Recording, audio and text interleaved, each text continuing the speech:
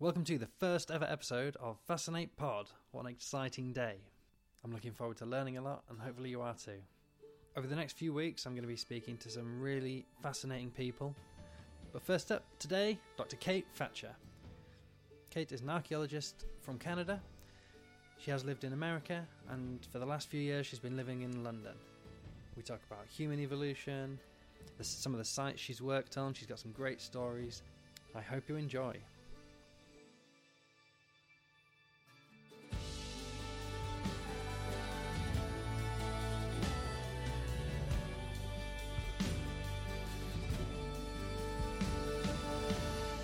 Kate, thanks so much for coming on.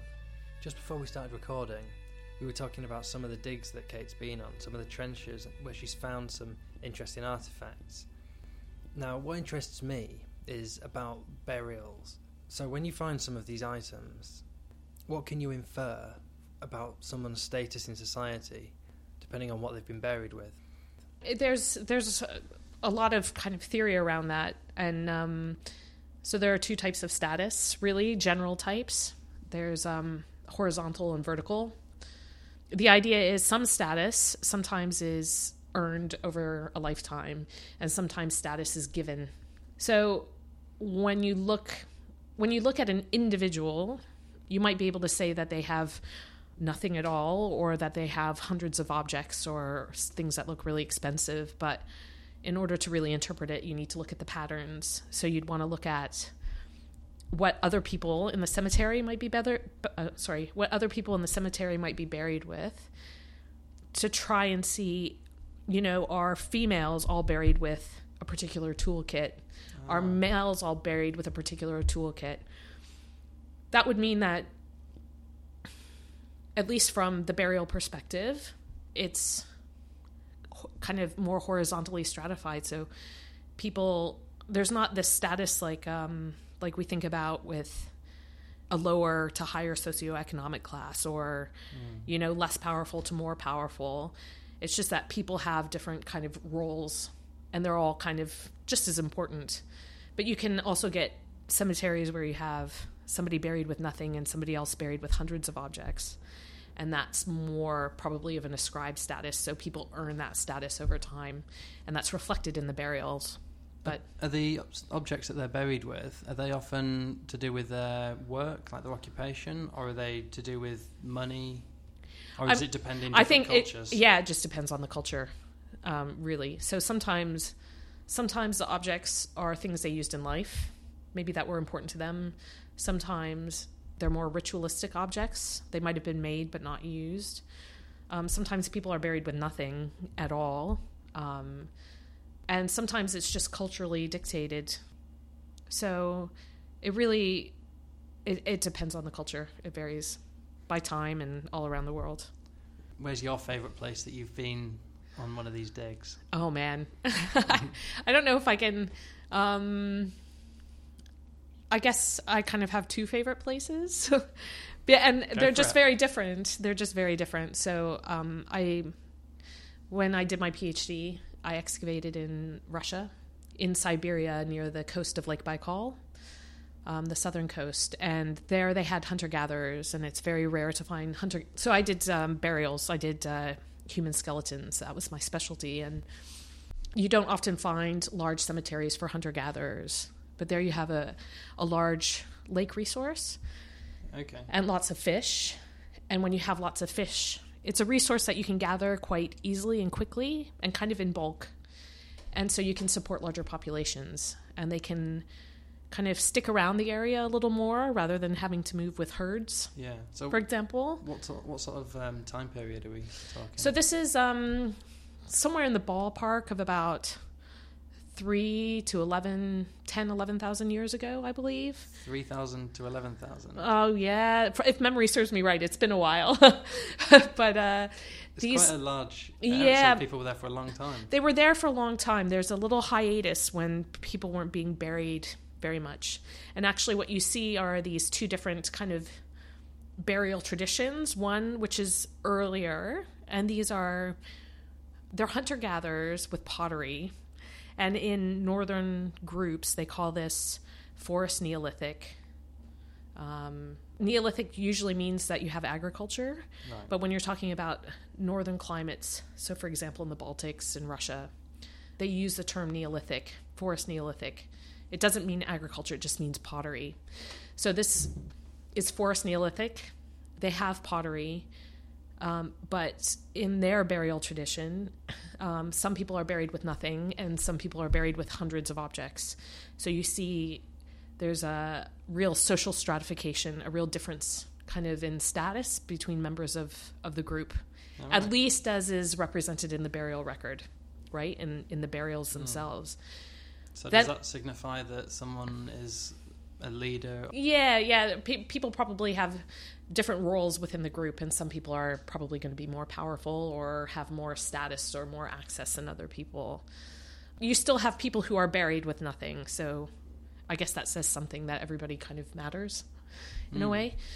And then there's a bit of a hiatus in the burial record. So you get this period when it doesn't seem like people are really being buried, at least not in these big cemeteries as much. So what do you infer from that? Is it that people just aren't being buried? It's just not part of the tradition that they have? Or have people decided to go to somewhere else and then they've come back to this rich fishing area a little later on? Yeah.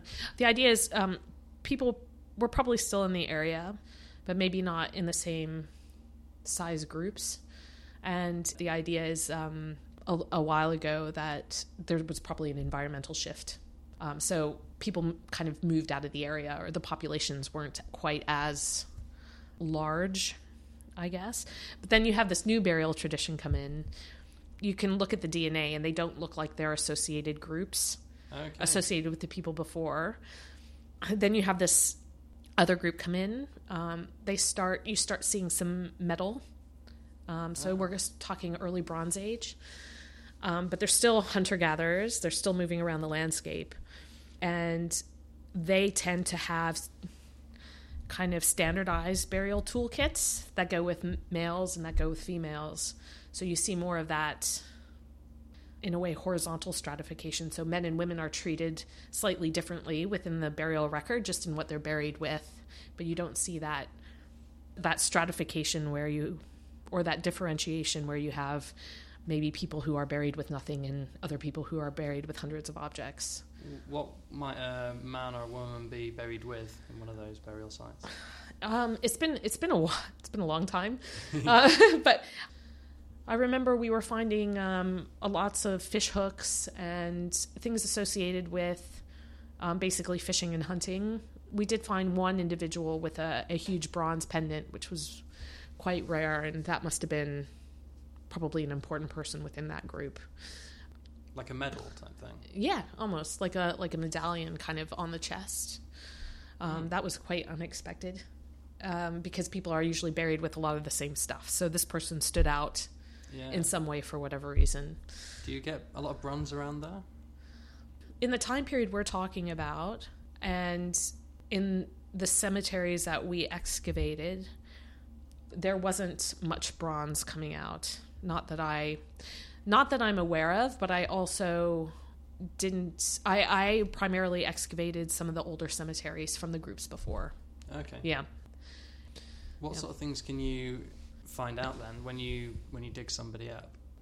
There's a lot you can tell from the skeleton. So people tend to think of bones as relatively static. Like once you're a grown person, they don't change. And they really do over time. So you can tell a lot of things.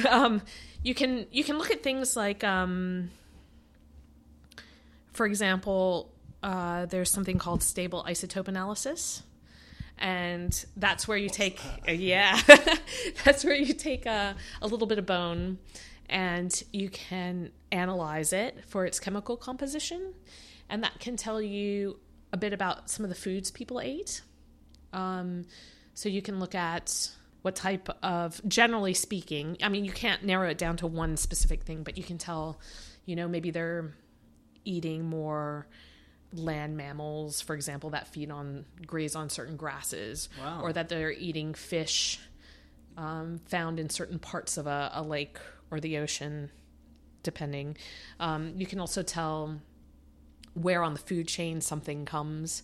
And actually, one of the interesting things is if you look at the stable isotope values for children who are still breastfeeding, they come up as almost cannibalistic in a sense. Right. Yeah, their chemical signatures, show them feeding on humans, which are usually kind of towards the top of the food chain, eating everything else. Right. So that's not always been the case, though, has it? Like humans being the top of the food chain. No. We didn't used to be such top predators. Yeah.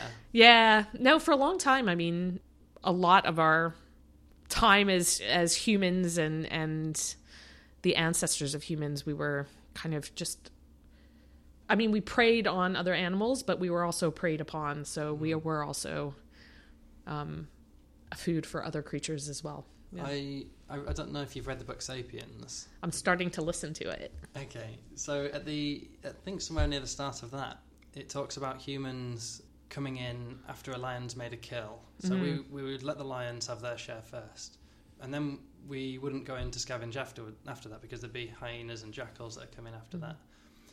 So we would come in once the hyenas have picked the bones dry, and then one of the first uses of tools was to smash open bones to get to the marrow that was inside them, because that's very nutrient dense. So it's something that I've never really thought about, like humans not being the apex predator. But I suppose before we had tools, before we had solid walls that we could protect ourselves from the wild animals, we couldn't really protect ourselves. We had no chance against the lion, did we? Yeah.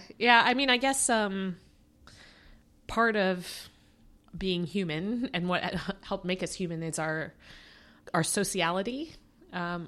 It's existing and working well in social groups. I guess protection in a way came from safety in numbers to a certain extent. Yeah.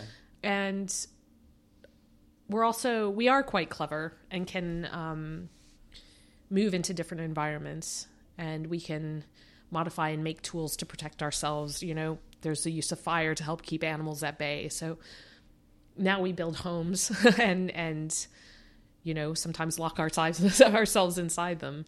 So we have ways of protecting ourselves, definitely. But because of our brains.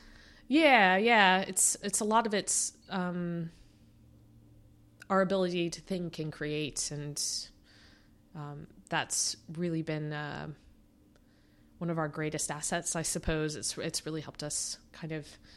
We're basically almost everywhere now. Yeah. So we're quite a successful species. Quite a virus on the planet. Yeah, I know, exactly. We're a really successful species, and people talk about us now entering the Anthropocene, which is basically the age of humans, how we're affecting the earth, the environment. We do modify our environments, and other animals adapt to those.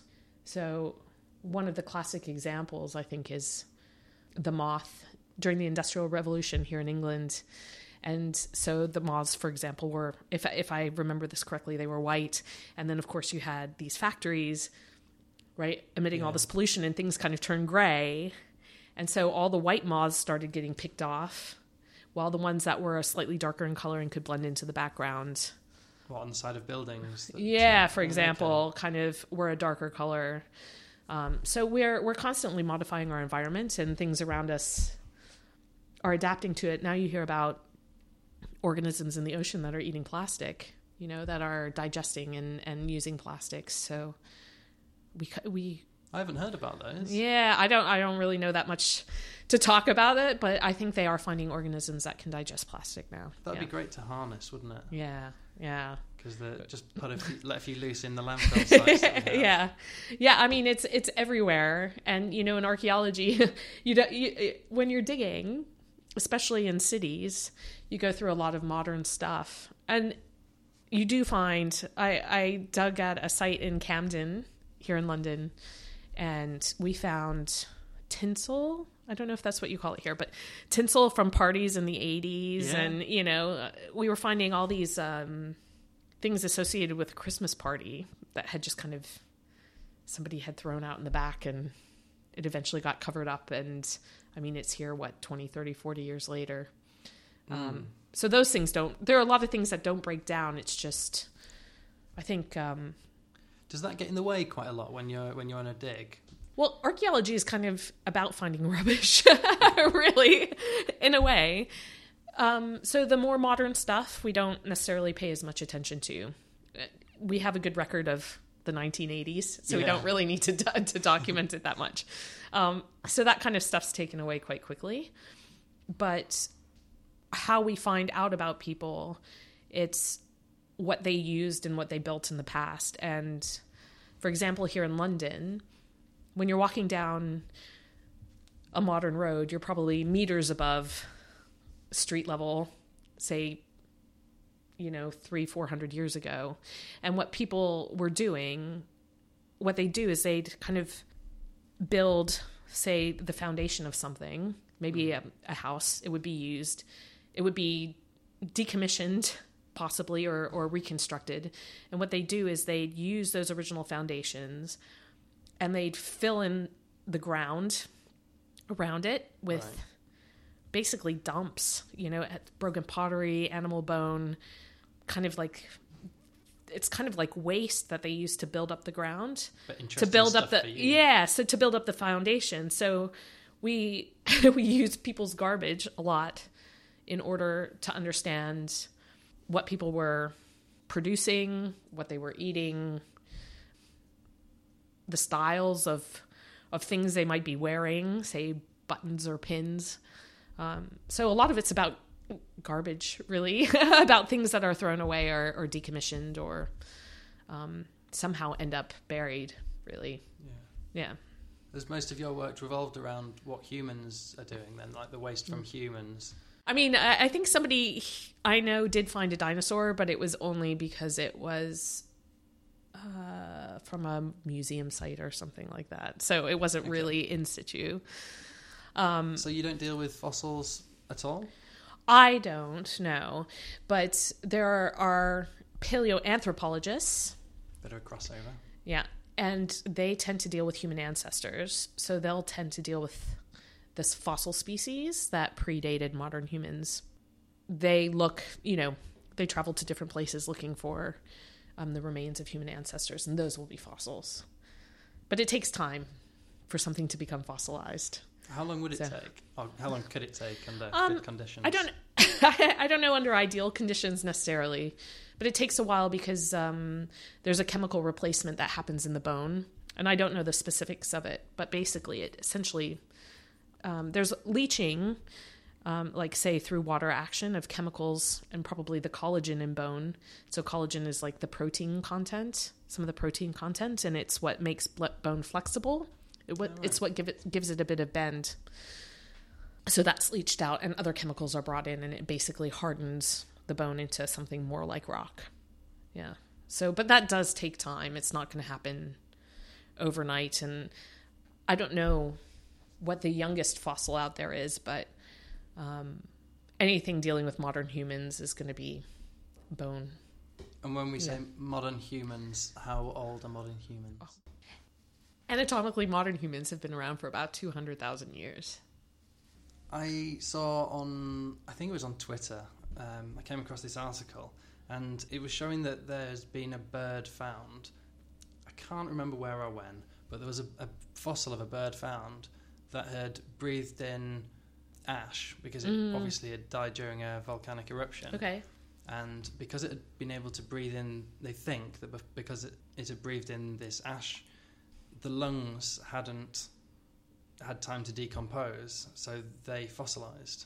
So there's not, I don't know how that would really work, but the lungs, for some reason, they never really found organic sort of soft tissue that, as fossils, but because of this sort of weird scenario, and it was buried in this ash cloud, they actually found this. Yeah, with the fossilized soft tissue. That's interesting. Yeah, and I guess there are certain circumstances where maybe something could be even captured. You think of Pompeii, right? Where you have the bones that remain, but you have kind of the casts of the people that were captured by basically a volcanic event. But yeah, I don't know about this bird, but that sounds really interesting. I'll have to check it out. Yeah, I'll send you a link. Okay. Yeah. You were going to tell me about the other favourite place that you've worked. Yes. Yeah. Okay. I'll tell you about the other favorite place. So there were the hunter-gatherers at Lake Baikal, which were really interesting. And second place I worked was Jordan. And so I worked on a pre-pottery Neolithic A site. So yeah. So that's about 11,000 years ago. I helped excavate at what would be called or could be thought of as a small village, essentially. A small village site. How many people live in a small village?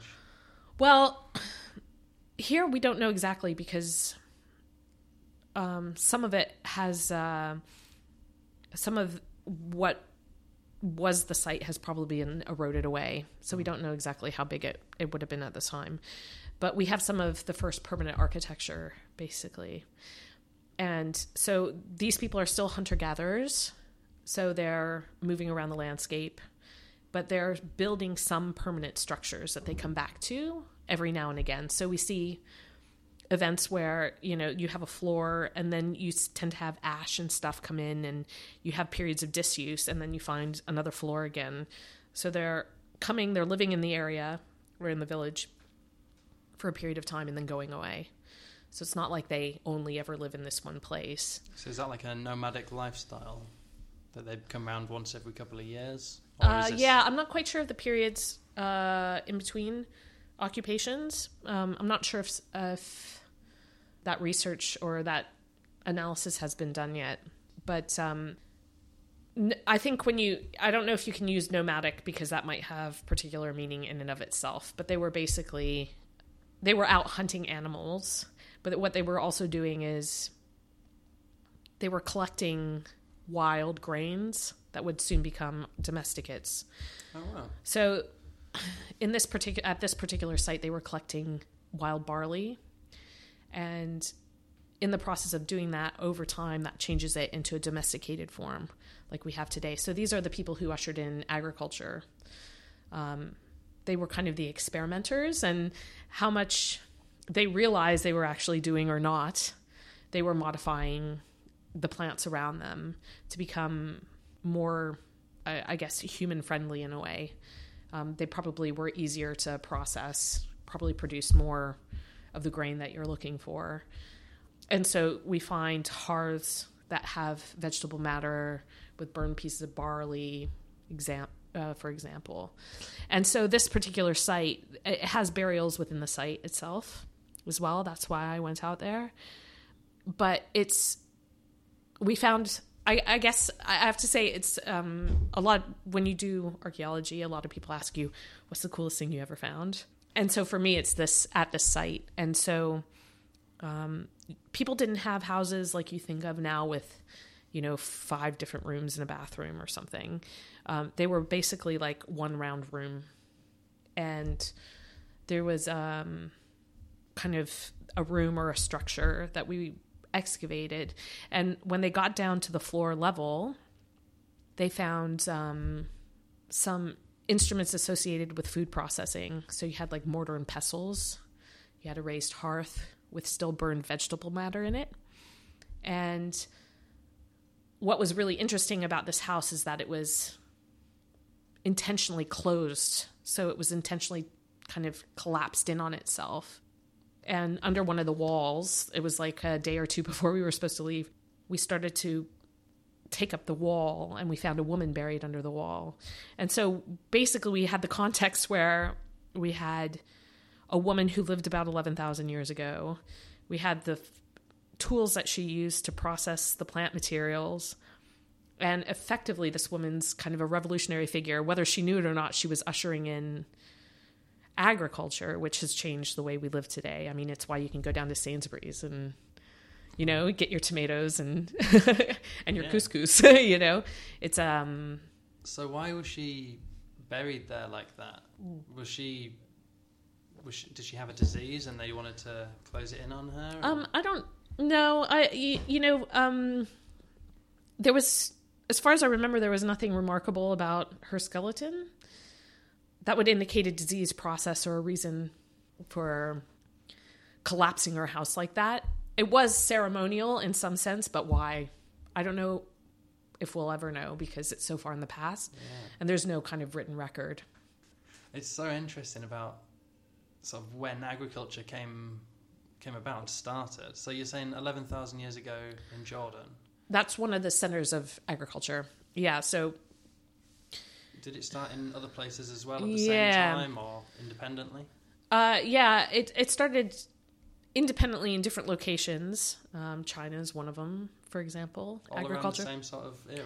I believe it's around the same sort of time, and it's... so agriculture seems to have cropped up around a relatively similar time period. And it probably has to do with the change in the environment around that time. So... Is it like around an ice age then? No. It's with the Holocene. With the Holocene, you do tend to get warming, more lakes. It might become wetter. I'm not quite sure. It probably varies by where you are geographically, but it seems to become more amenable to domesticating plants. You don't find that, for example, in that area of Siberia where I excavated because the climate never became really amenable to... it's too damn cold in Siberia. It's too damn cold in Siberia, exactly. Yeah. Exactly. There's evidence, for example, in the Baltics, that there are hunter-gatherers that have contact with people who are agriculturalists. But you're not necessarily going to choose agriculture if your way of life is going really well. You know, if you've grown up in a culture with a particular way of life, a particular economic system, it seems to work well and you know it, you're not necessarily going to change that just because somebody is growing some grains further to the south. You kind of need to be convinced in a sense that this is a better way of living. If there's an environmental pressure on you, that'll make you change rather than just changing for the sake of it. Yeah. And you know, there's a question of what is agriculture as well. And up in some of the northern groups, some people argue there's incipient agriculture, So there's what? Incipient agriculture. So there's basically this long, protracted period where there's not agriculture as we know it, but they seem to be harvesting and managing wild plants and animals in a way that might be thought of a form of agriculture. It's just not barley and rice like we think about it. It's not...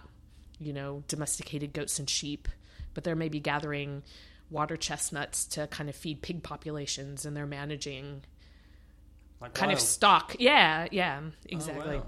So it's not the agriculture we think of in a traditional sense, but there might be kind of a different form of it going on in northern groups. Now, I heard a theory that agriculture was the start of sort of modern civilizations, sort of people living together in mass groups, because we were able to feed enough people in a smaller area. So a lot of people can live together then. And the precursor to that, the reason that people decided that agriculture was a good way to go was because they started making beer. Yeah, it's the question: was it bread or beer? Oh, bread. Okay. No. There is the idea that agriculture kind of developed around beer. Wouldn't that be great? It's true. I know, it would be pretty awesome, wouldn't it? I think there's a place in Tooting that serves, or at least there used to be, that served. It was like bread and beer all in like. They made fresh bread, and it was a brewery, and basically there's your beginnings right there in Tooting. Who knew? But yeah, there's the idea that beer might have kind of happened first. It might have been more of an accidental process that you got this fermentation, but it's probably safer than water. You're not necessarily going to have the same issues with parasites or diseases, because I guess the alcohol kills those things off. So beer might have been the reason why agriculture started. There is that line of thought. If the water's bad, drink some more the beer. Yeah, exactly.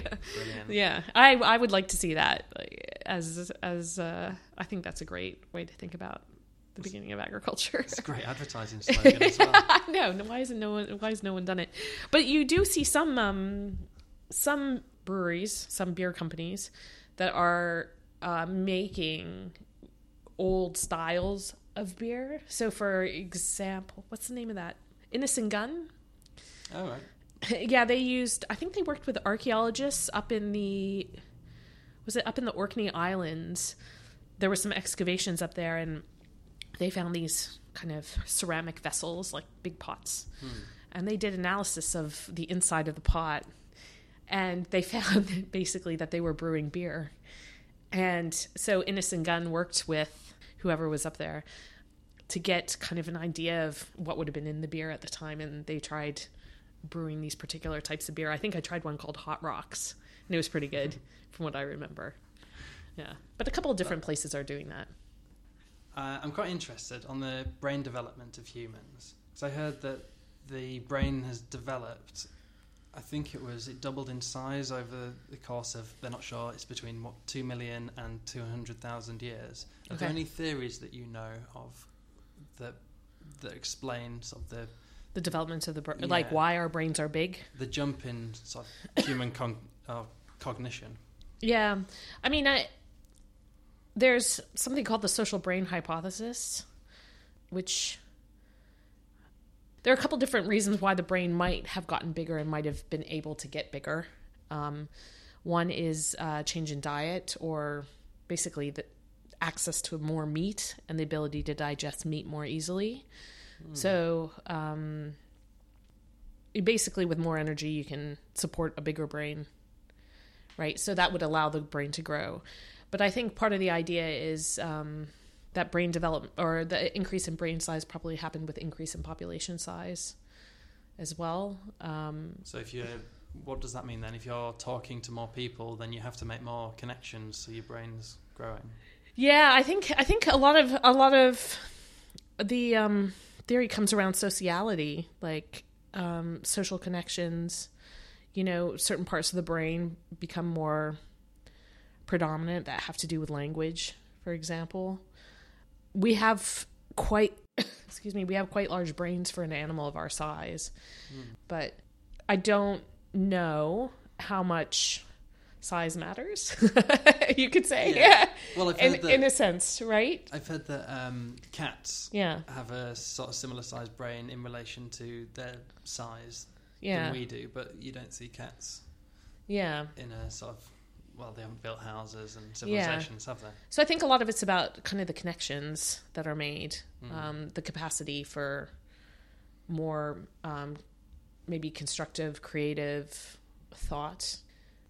I think Neanderthals had quite a large brain as well for their body size, and they weren't necessarily... I think Neanderthals were probably quite bright. I think they've gotten a bad rap through time. They were making tools. There is evidence, or people are arguing there's evidence for art. They were able to survive in a harsh environment. They were able to communicate with and breed with modern humans. And that's proven now. Yeah, through DNA studies. So I don't want to knock Neanderthals by any means, but I think a lot of it has to do with the connections that are made in the brain, and it's not necessarily dependent on size. But that's just a guess on my part. How many different types of humans were there? Who knows how many species there were? At this point, we don't know. And part of it's the fossil record's really spotty. It takes a lot for something to fossilize. And then it takes a lot for us to find it. It's like a needle in the haystack, effectively. Yeah. Yeah.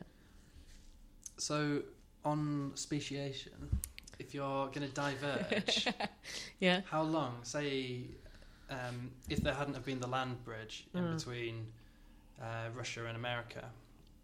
That's a bad example, isn't it? Because that's how they got there. So once the land bridge between America and Russia closed, if those two populations had not met again, how long would it take before they turn into two separate species of humans?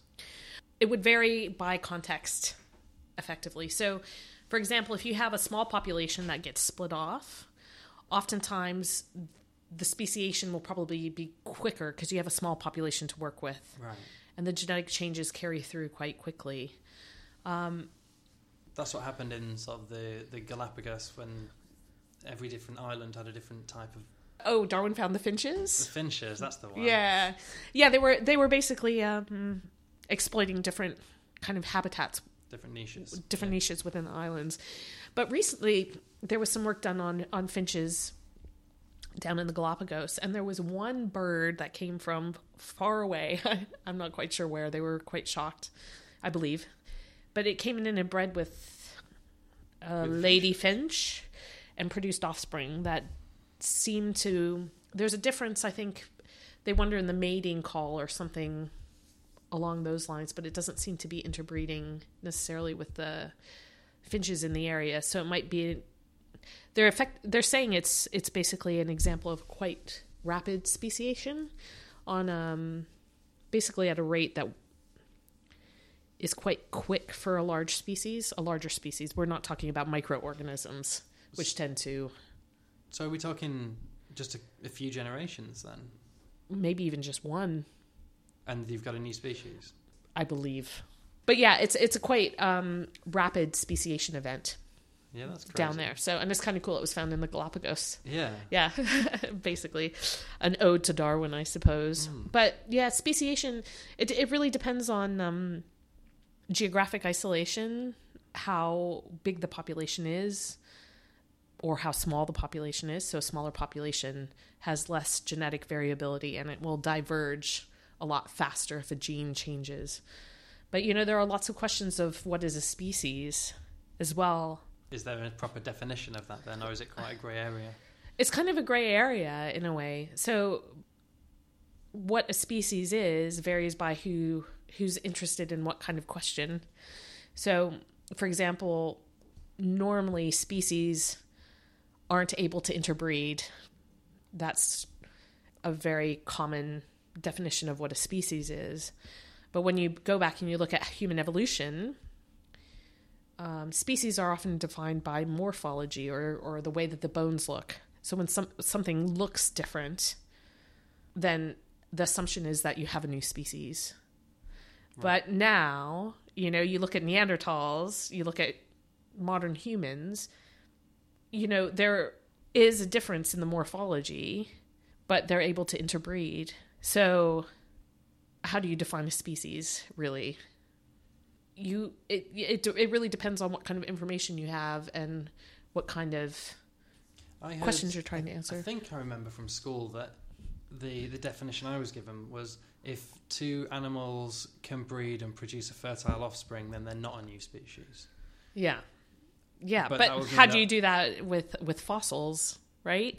So how do you, right? So you have to kind of look at differences in shape, and we assume that those translate to a lack of interbreeding, but I think DNA in modern humans and Neanderthals and Denisovans are starting to challenge that concept of a species, although, you can only do so much with what you have.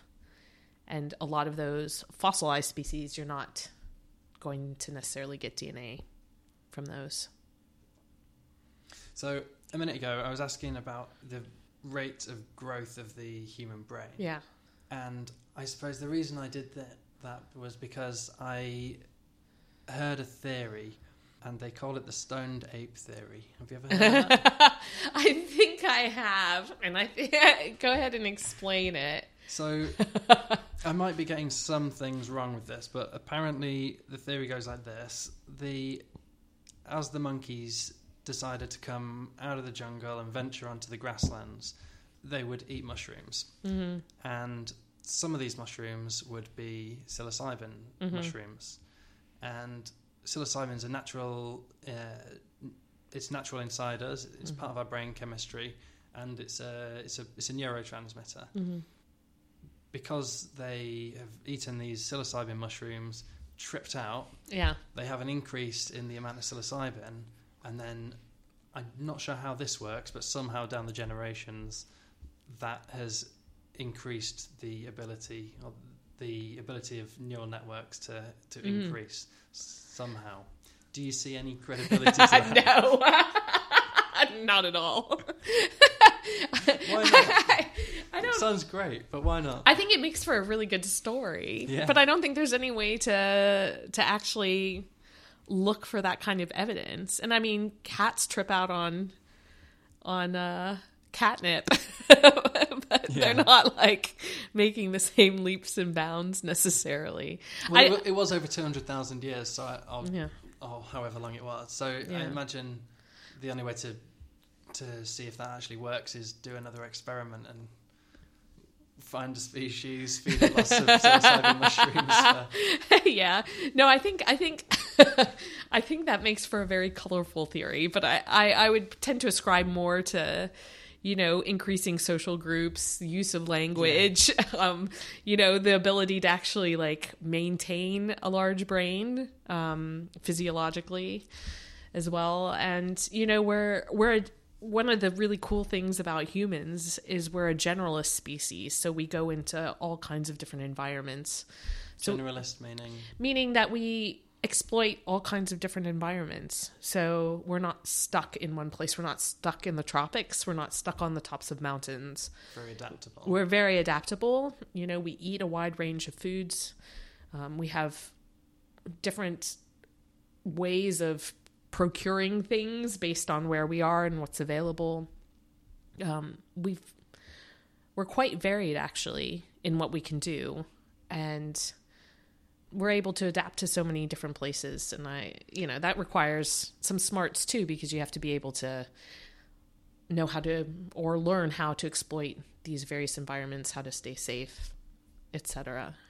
Yeah, I always find it amazing how people's diets can be so varied, yet still we still look pretty much the same. Like the Inuits can survive pretty much on no vegetables ever. They survive on whale and seal, which are very fat heavy. Yeah, but they actually have a genetic adaptation to be able to do that. Do they? Yeah. So genetically, they're adapted to be able to live on that type of diet. If we tried to go up there and do it, we get a lot more ill than they would. Yeah. So they're a step closer to turning into a new species. No, I wouldn't go that far at all. In fact, I don't know if this is true. But at one point in time, the only group that you could pick out genetically were redheads. How do you mean? I don't know. They had a different variation based, different genetic variant, I guess, associated with hair color. They're starting to be able to extract more things from DNA. For example, I believe they're able to look at eye color. But one of the big things that people kind of need to know is that you can't determine race from DNA. There's no genetic difference between people of different skin color. And in fact, there's no dividing line between skin colors themselves. I had a really but you might be able to, you could tell hair color and possibly eye color, but you can't tell skin color. Yeah, so it's one of the big things in biological anthropology. I had a professor once who told a great story really about, if you were on a boat traveling down the Nile River, you'd see people going from lighter skin to darker skin, which is an adaptation to sunlight, basically, or a lack of sunlight. And if you were to travel on this boat, there would be no place where one person, on one side of the line, they were white, and on the other side, they were black, for example. Can you just explain that adaptation for us? Yeah. So basically, skin color is an adaptation to the amount of sunlight. So we need to produce vitamin D, and we need to protect our skin from the sun. So in places with a lot of sunlight, strong sunlight, you tend to have darker skin. It protects against the intense sun, but you're also able to produce that vitamin D. When you start getting into more northern climates, there's less sunlight. So you tend to have lighter skin to be able to turn that sunlight into vitamin D. So it's really an adaptation to environment. I mean, again, humans are such a sliding scale. Right. And so a lot of people, they talk about race, but there's really no such thing. You have adaptations to different environments, but people are people. Yeah, sure. Yeah. Have you seen the advancements in technology make much of a difference in what you're able to find out? So, for example, DNA testing, I think, is probably a lot more affordable, so you're able to do it on more material than you would have been able to in the past, for example. And the amount of data has expanded, so you're able to do probably more in-depth analyses of genetic relationships. One example I was thinking about was that they started using drones to fly over. Oh, I think yeah. they found new Mayan settlements. Yeah, drones and satellite imagery actually are being used. So I don't specifically use any of those. The company I work for does a bit of drone work in some situations.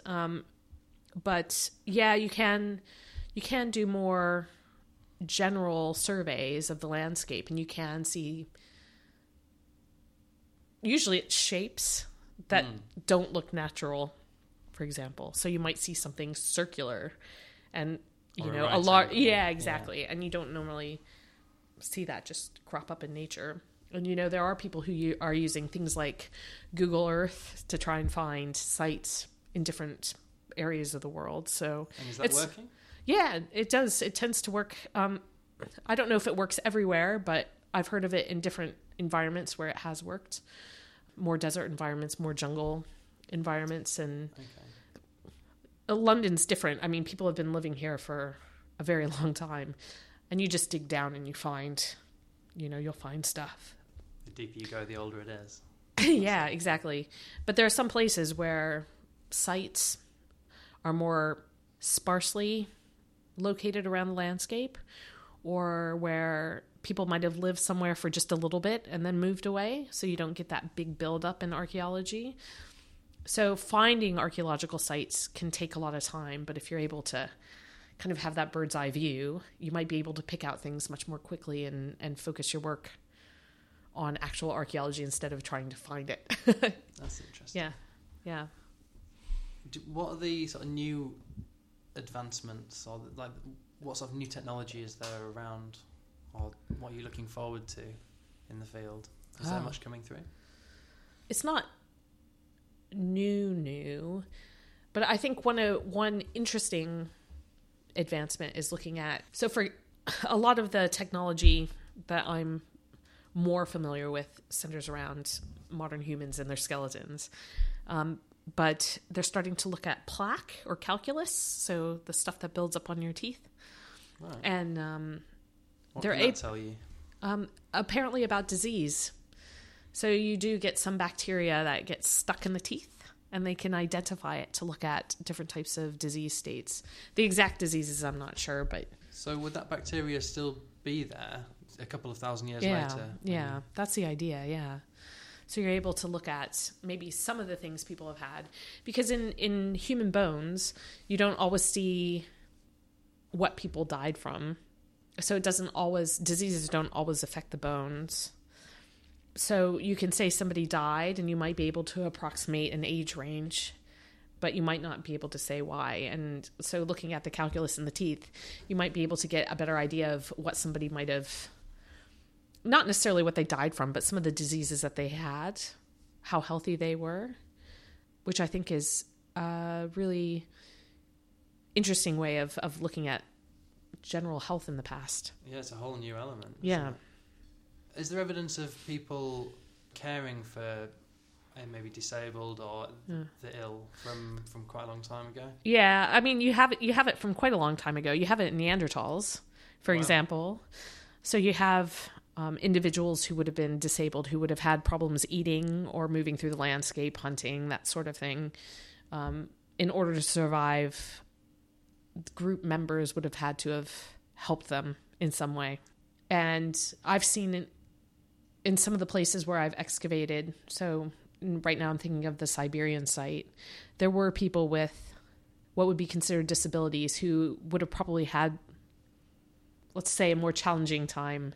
And there's probably an element of care in helping these people survive into adulthood. Yeah. There's definitely problems with healthcare and that sort of thing in today's society. It could be better, but if you're comparing it to what happened, say, 11,000 years ago, you'd really need your family or your clan to stick around and to help you out, wouldn't you? Yeah, absolutely. I mean, you can't go to the grocery store necessarily, so you have to be able to procure food somehow. And if you can't do it yourself, then at the very least you need somebody to help you. Like we were saying earlier before, we still are prey sometimes. You still hear of someone being killed by a shark or a bear or a bobcat. If you have something that impedes you from being able to get away quickly, you do need people around you to be able to help protect you as well. I don't know if you saw that nature documentary. Apparently killer whales do this as well. There was a disabled killer whale. It had sort of a bent tail. Yeah. And do you call it a matriarch in a suppose. killer whale pod? Yeah. I think so. So the leader would kill fish and then drop them. And there's footage of it dropping it, and then the disabled one would go along behind the pack and that's so cool. feed. Yeah. That's so cool. Yeah. I think, the thing is, people, we're animals, we're mammals, we're part of the great ape family, along with chimps and bonobos and gorillas. And we kind of always think we're special and that we're different. And in some ways we are, maybe in matters of degrees or how far we take things. But there are other species that, use tools or that help care for the disabled. And I think for me, what's really fascinating is finding that in other species. And maybe it's busting that myth of how special we are. I find really fascinating. Bats do a lot of tit for tat, where they keep an eye on, like, if a bat hasn't gotten enough blood, they'll kind of get blood from another bat, and if it doesn't pay it back, a score is like, there are scores and tallies taken, and how much one bat's willing to help another, and so they've got debt collectors. Yeah, exactly. I think it's fascinating to look at, in a way, how common we are with the rest of the animal world, the natural world. Yeah, I suppose a lot of what we do is just natural sort of animal instincts. We're still driven, I think, by a lot of that.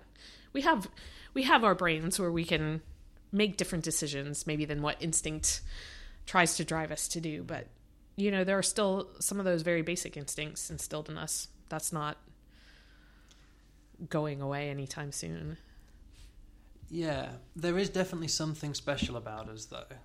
The numbers that we are able to live in, and our sort of creativity and ingenuity, the amount of people there are that are designing new ways for us to live, and new innovations for us to be able to cook food easier, or to live in a more comfortable place. Comfortable is not always better, but it's the progression and the creativity and the innovation that we have is just something that I don't think I can sort of compare us to another animal like that. No, we're different. Well, I don't want to say we're different, but in a matter of scale, we definitely excel. I mean, and again, we've moved into all these.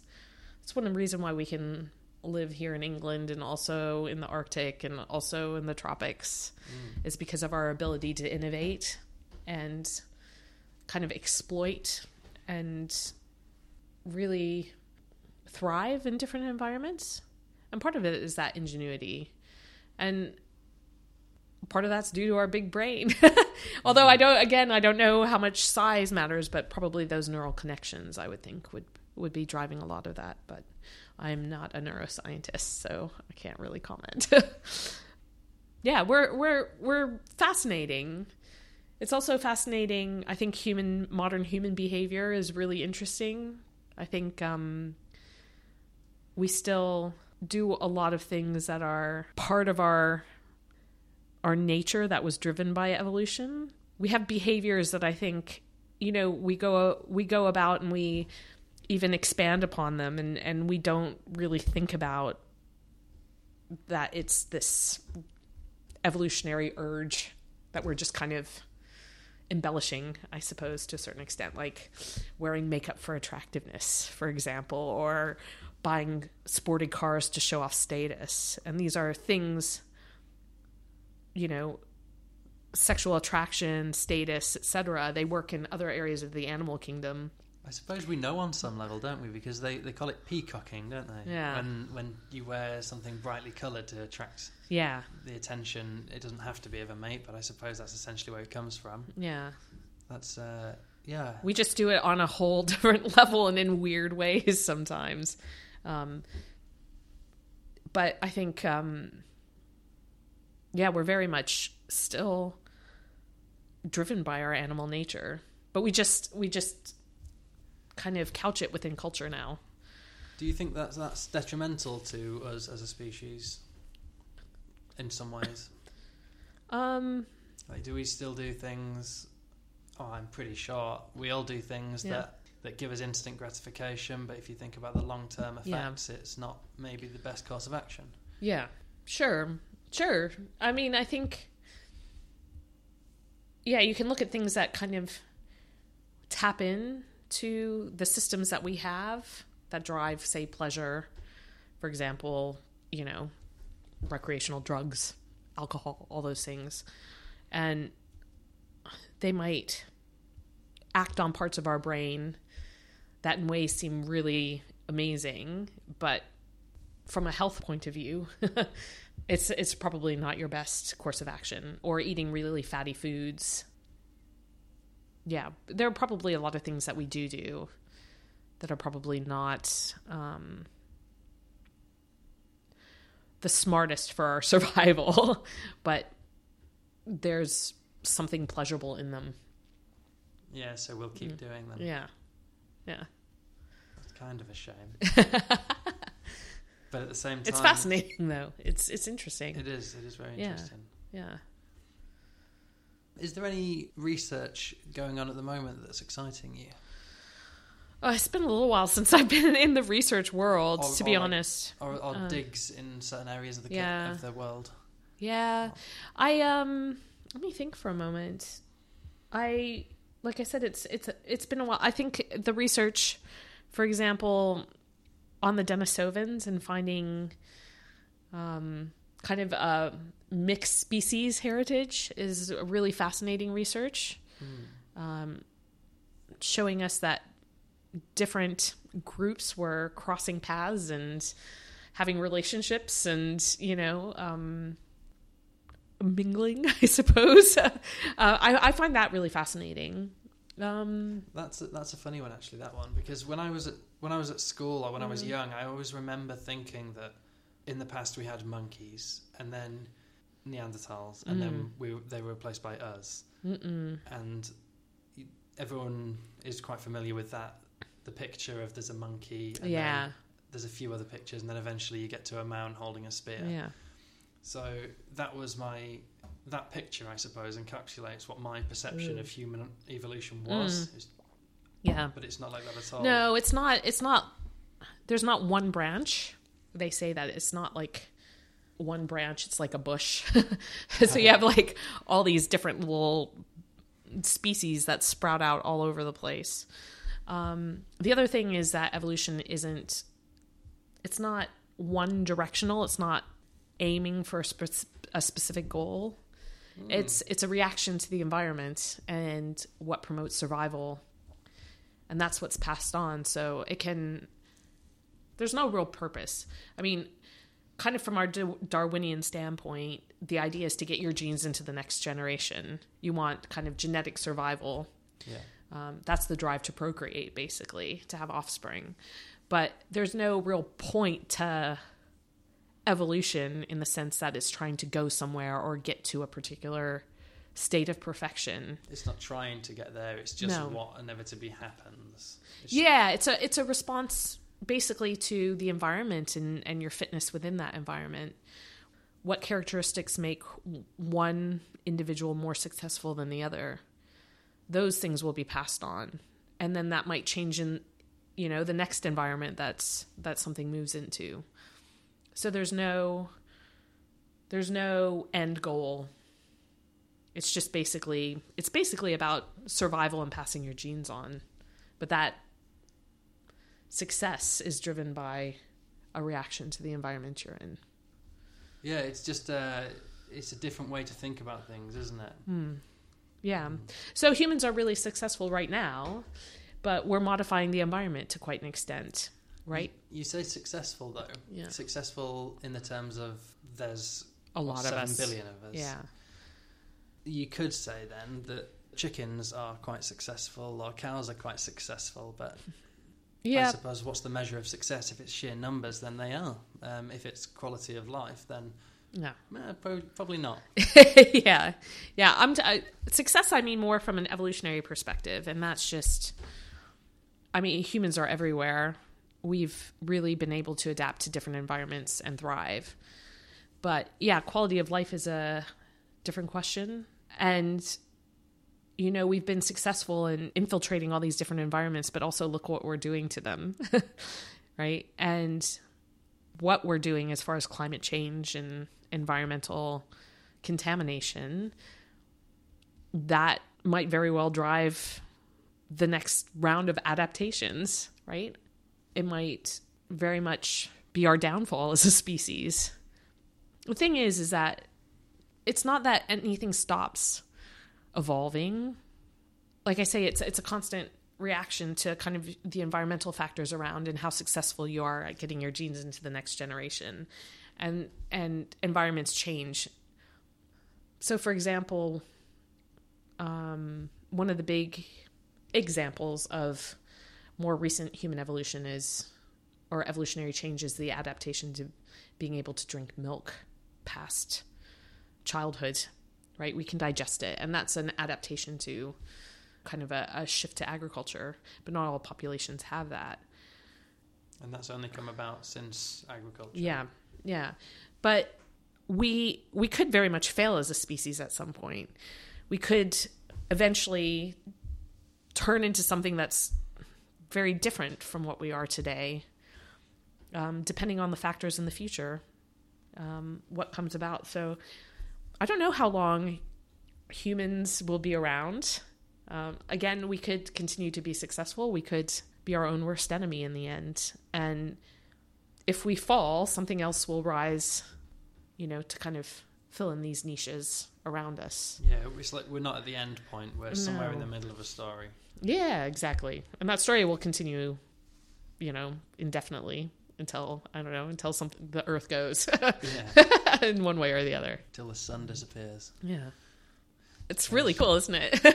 I don't know. I like putting us in our place as an animal species in this world, because you have a different perspective of how we fit into the environment around us and kind of what we're doing here and where we might be going, instead of thinking of us as this static thing, static being. So from the research that you've done or maybe been involved in, what things can you tell us about the skeleton? Well, the skeleton's really cool, for one. Excuse me. It's always adapting throughout your life, which is interesting. So, for example, the shape of some of your bones changes based on the activities you do. It doesn't change overnight doing one activity, but if you do something quite a bit, especially when you're a bit younger, you can see what you call habitual activity patterns. So, for example, if you're a long distance runner, the bones in your legs will be shaped a bit differently than if you're, say, a field hockey player. When you say shaped a bit differently, is that in a positive way, or like your muscles, if you go to the gym, they get bigger because they're adapting to what you're doing with them? So if you're a long distance runner, your bones will become sturdier. Yeah. So, for example, if you're always running, Yeah. Some people do. basically, yeah, the bones become strengthened in a way. Like the shape, it's not that your bones will be so different in shape you can't recognize it's the same bone by any means. The differences will be kind of a bit more subtle, and you can identify them, through different types of analysis, shape analysis. But if you're a long distance runner, the bones in your leg, for example, like your femur, your upper thigh bone, will be more elongated front to back because you're always kind of going in a forward direction. But if you're a field hockey player and you're always stopping, starting, moving left, right, forward, backward, then your bone is going to be less kind of elongated front to back and more equal all around because you're putting stress and strain, as you kind of in different directions. Another classic example is tennis players. If you have a dominant hand and you're playing tennis all the time, that arm bone is going to be much more robust that you're always hitting the ball with than the other side. Now, you're not going to be able to see a difference, like if you walk up to somebody, it's not like one arm's going to look really different than the other. But when you look at the bones, you can see that one's sturdier for that kind of constant activity. So from an archaeology perspective, you could tell 2,000 years ago if someone was a right-handed tennis player. Yeah, exactly. I think I've seen that on bones before, which drove me nuts, that show. But you can see, for example, groups that are maybe more mobile versus sedentary. So if they move more across the environment, versus if they're just kind of staying put. So does that mean, so in an individual population, you can tell who the hunter and gatherers were and who the... Yeah, theoretically, if you had some people who just stayed in camp and some people who did all the long distance travel, you see a difference between the two. And sometimes you can see that so if in a group, say males and females are doing different things, then you'll see differences in the bone shape. So if one part of that population is more mobile than the other, you'll see those differences. If you have seafaring populations, you see really robust arms. That's associated with paddling quite a bit, for example. It's not that you can say necessarily that somebody was sewing a lot while somebody was, kicking a ball, but you can see that there are these differences, and based on these populations, these are likely the activities that they were engaging in that created these changes in bone and differences in bone shape. Are there any other areas that you want to talk about that you're really interested in? I guess just the one thing I'd really say is that, especially living over here in London, because I come obviously from my accent from North America, but history is just there's so much more depth to the history here. It's so much more visible as well. So if you are over here and you're walking around London, for example, I think it's a really cool feeling to know that there's so much history below your feet that maybe you don't think about. And, some of the lanes that you walk down have been lanes for, people tend to respect boundaries quite a bit. And those lanes have probably been lanes for hundreds of years, if not more. Moving across your everyday environment in some of these places, think about all the people who've passed before you and all the things they've built and all the things they've dumped below your feet. It's quite, I don't know, I find it quite impressive. That's me.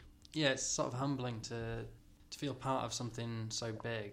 This is just a short, you're here for just a short snapshot of human history. Yeah. I suppose you're able to find out a little bit more than most of us what's going on or what has gone on in the last few thousand years. Yeah, it's really cool to dig it up because you get to kind of... I kind of tell people I liken it to being a 5-year-old. I get to dig in the dirt and discover things. It's a little bit more than that. I mean, you kind of have to know how to excavate properly and how to document things properly. But then, like I said, it's an incomplete puzzle. And what you kind of do is you deconstruct it in order to find out how to reconstruct it, right. Really, to understand how people were using the landscape and what they were doing in their daily lives in the past. I mean, I don't know, you can think about things that you do on a daily basis, and maybe you have a house and you decide to put on an extension or make a change, and that's going to be recorded possibly in history, or maybe you walk down a muddy track and it dries and then gets covered over and your footprints get recorded. I mean, that would be pretty impressive. Yeah. That doesn't happen everywhere, but like these things can get, caught in time. Like that period. Yeah, it's happened. It has happened in the past, and including here in England, I think they found footprints on the shoreline that's maybe associated with Homo antecessor, which is a human ancestor. I think they're thinking, what was it? Maybe, if memory serves me correctly, about 800,000 years ago, I believe. Fact check that one. But footprints do get captured, and it's, someone's just walking. All of a sudden, that becomes part of the record. That could have been one of our ancestors. Yeah. Maybe you throw something in a little trash pit, and guess what? Somebody's going to find it way down the line. I have to say, one of the best places to find stuff are in old cesspits, which I know sounds disgusting, but because it was gross, people didn't want to go in after stuff. So you find you might find coins, or you find intact, nice pieces of pottery. And how long do you have to wait before it's not disgusting to go through anymore? I don't know. I don't know. For some people, I think it will always be disgusting. I mean, maybe you just kind of dissociate a little bit and don't think about it. But do you still get the smell from? No, that goes pretty quickly. No. Yeah, you don't really. Well, I know some people have excavated some smelly bits that were maybe a couple 100 years old. But, the stuff that I've excavated, some of it's been more, 18th century, probably, maybe 19th century. There's no whiff to it. There's a bit of a greenish color, but that's about it. So, but they're actually some of the best places to find stuff. If people want to learn a little bit more about archaeology, where would you point them? There's a lot of stuff on TV now. It seems to have become quite a popular topic. I used to read Archaeology magazine back in the day. There are also, depending on where you live, there are lots of sites that you can visit, whether they're community archaeology digs or they're historical sites. And you can start learning about the history around you as well. Well, you can go and sort of get involved. Some places will do community-based digs. They'll have community volunteers. You can also, if you're in London, and I haven't done it, but you can go mudlarking, which is where you go down onto the shore of the Thames and you look. You can't dig. You're not allowed to dig, but you can look for stuff along the shore. And so in London, you find lots of parts of clay, or clay tobacco pipes that they used to smoke. Right. So they're basically kind of like one-hitters. They came packed with tobacco, and you bought the pipe with the tobacco, and you'd smoke it, and then you chuck it. So we find so many clay tobacco pipes, and you can find them along the waterfront. All kinds of things wash around, so you can kind of, I don't know, do your own little archaeology adventure, I suppose, down there, but don't dig. Just look. But also, if you're in London and you want to find a new clay pipe, a new old clay pipe, yeah. I would be wary of stuff on the web. Not all of it. There are, I'm sure, a lot of reputable sources, but watch out for the ones that say that aliens built something, or there are a lot of conspiracy theories out there as well. So make sure you vet your sources. And we haven't talked about any conspiracy theories so far. no, we haven't, except for the stoned ape theory, which I would say verges on a conspiracy theory. Can't prove that that's wrong. Yeah, well, that's one of those things that just kind of. Oh, I know one other thing I think is really interesting. Shoot. Looking at modern humans and their behavior and their relationships is really interesting. How do you mean? I think because we're a generalist species, we need to be quite adaptable, and we learn how to interact with people around us when we're quite young. So that the way that we form attachments and the way we interact with people is very much shaped by our early childhood. And I think that dovetails really nicely with this idea of evolution and of being a generalist species and having to go into new environments and having to get along in your social group. So I think that some modern psychology, especially associated with things like attachment theory, make a lot of sense within the scope of evolutionary theory. I don't know. It seems to make sense and dovetail quite nicely. Do you think that's the same it would be the same in all cultures, or in different indigenous populations, say deep in the Amazon who we haven't discovered yet? Do you think that they would have the same sort of attachment, like kind of behaviors, or set of trait behaviors and stuff? The same attachment behaviors sort of built into you. I would think so. I mean, there are going to be cultural influences on everything, but I think we've spent so long evolving as a social species that there are probably some building blocks that are going to be consistent across groups, if that makes sense.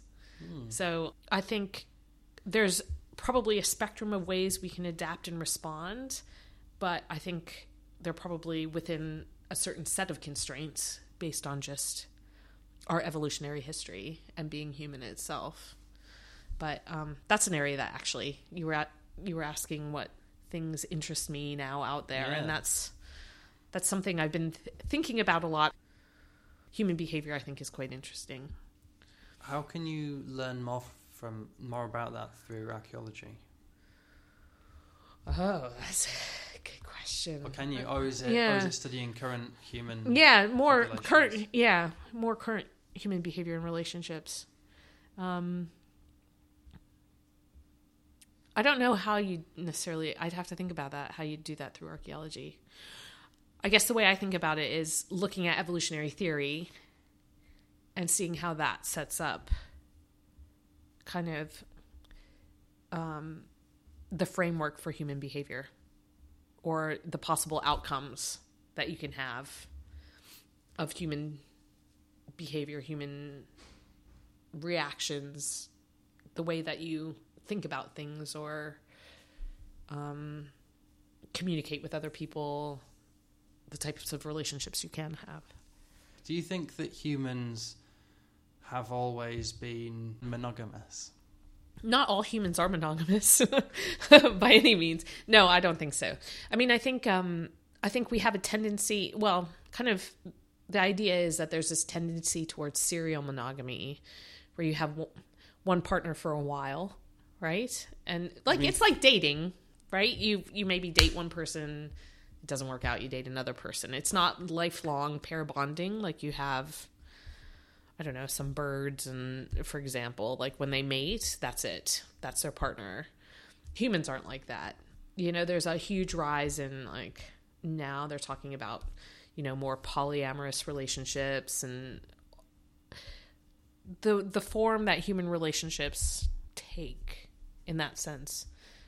It varies across cultures and different types of environments, and I don't think there's one proper type, I guess, of relationship. I think it really depends on culture and circumstance, and maybe, again, that's more of our generalist way as a species that we can adapt. Yeah, exactly. Yeah. We can adapt and take on different forms of romantic relationships in that sense. So, Kate, Yeah. it's been so lovely talking to you. It's been great talking to you as well. Yeah, thanks very much. Thank you.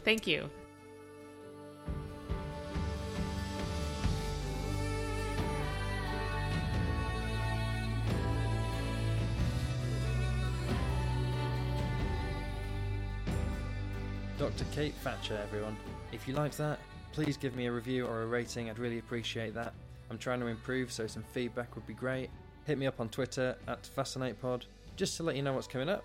The next podcast is on mental health. After that, I get some awesome information from a performance psychologist, and then I'm going to meet an expert on primate conservation, specifically gibbons. So thank you to my wonderful guest, Kate.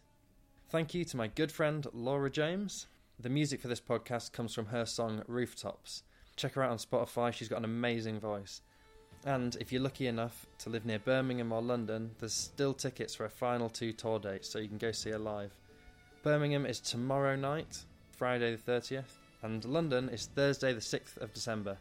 Look her up on Facebook, you'll find all the information that you need. And a final thank you to you for listening. See you next time.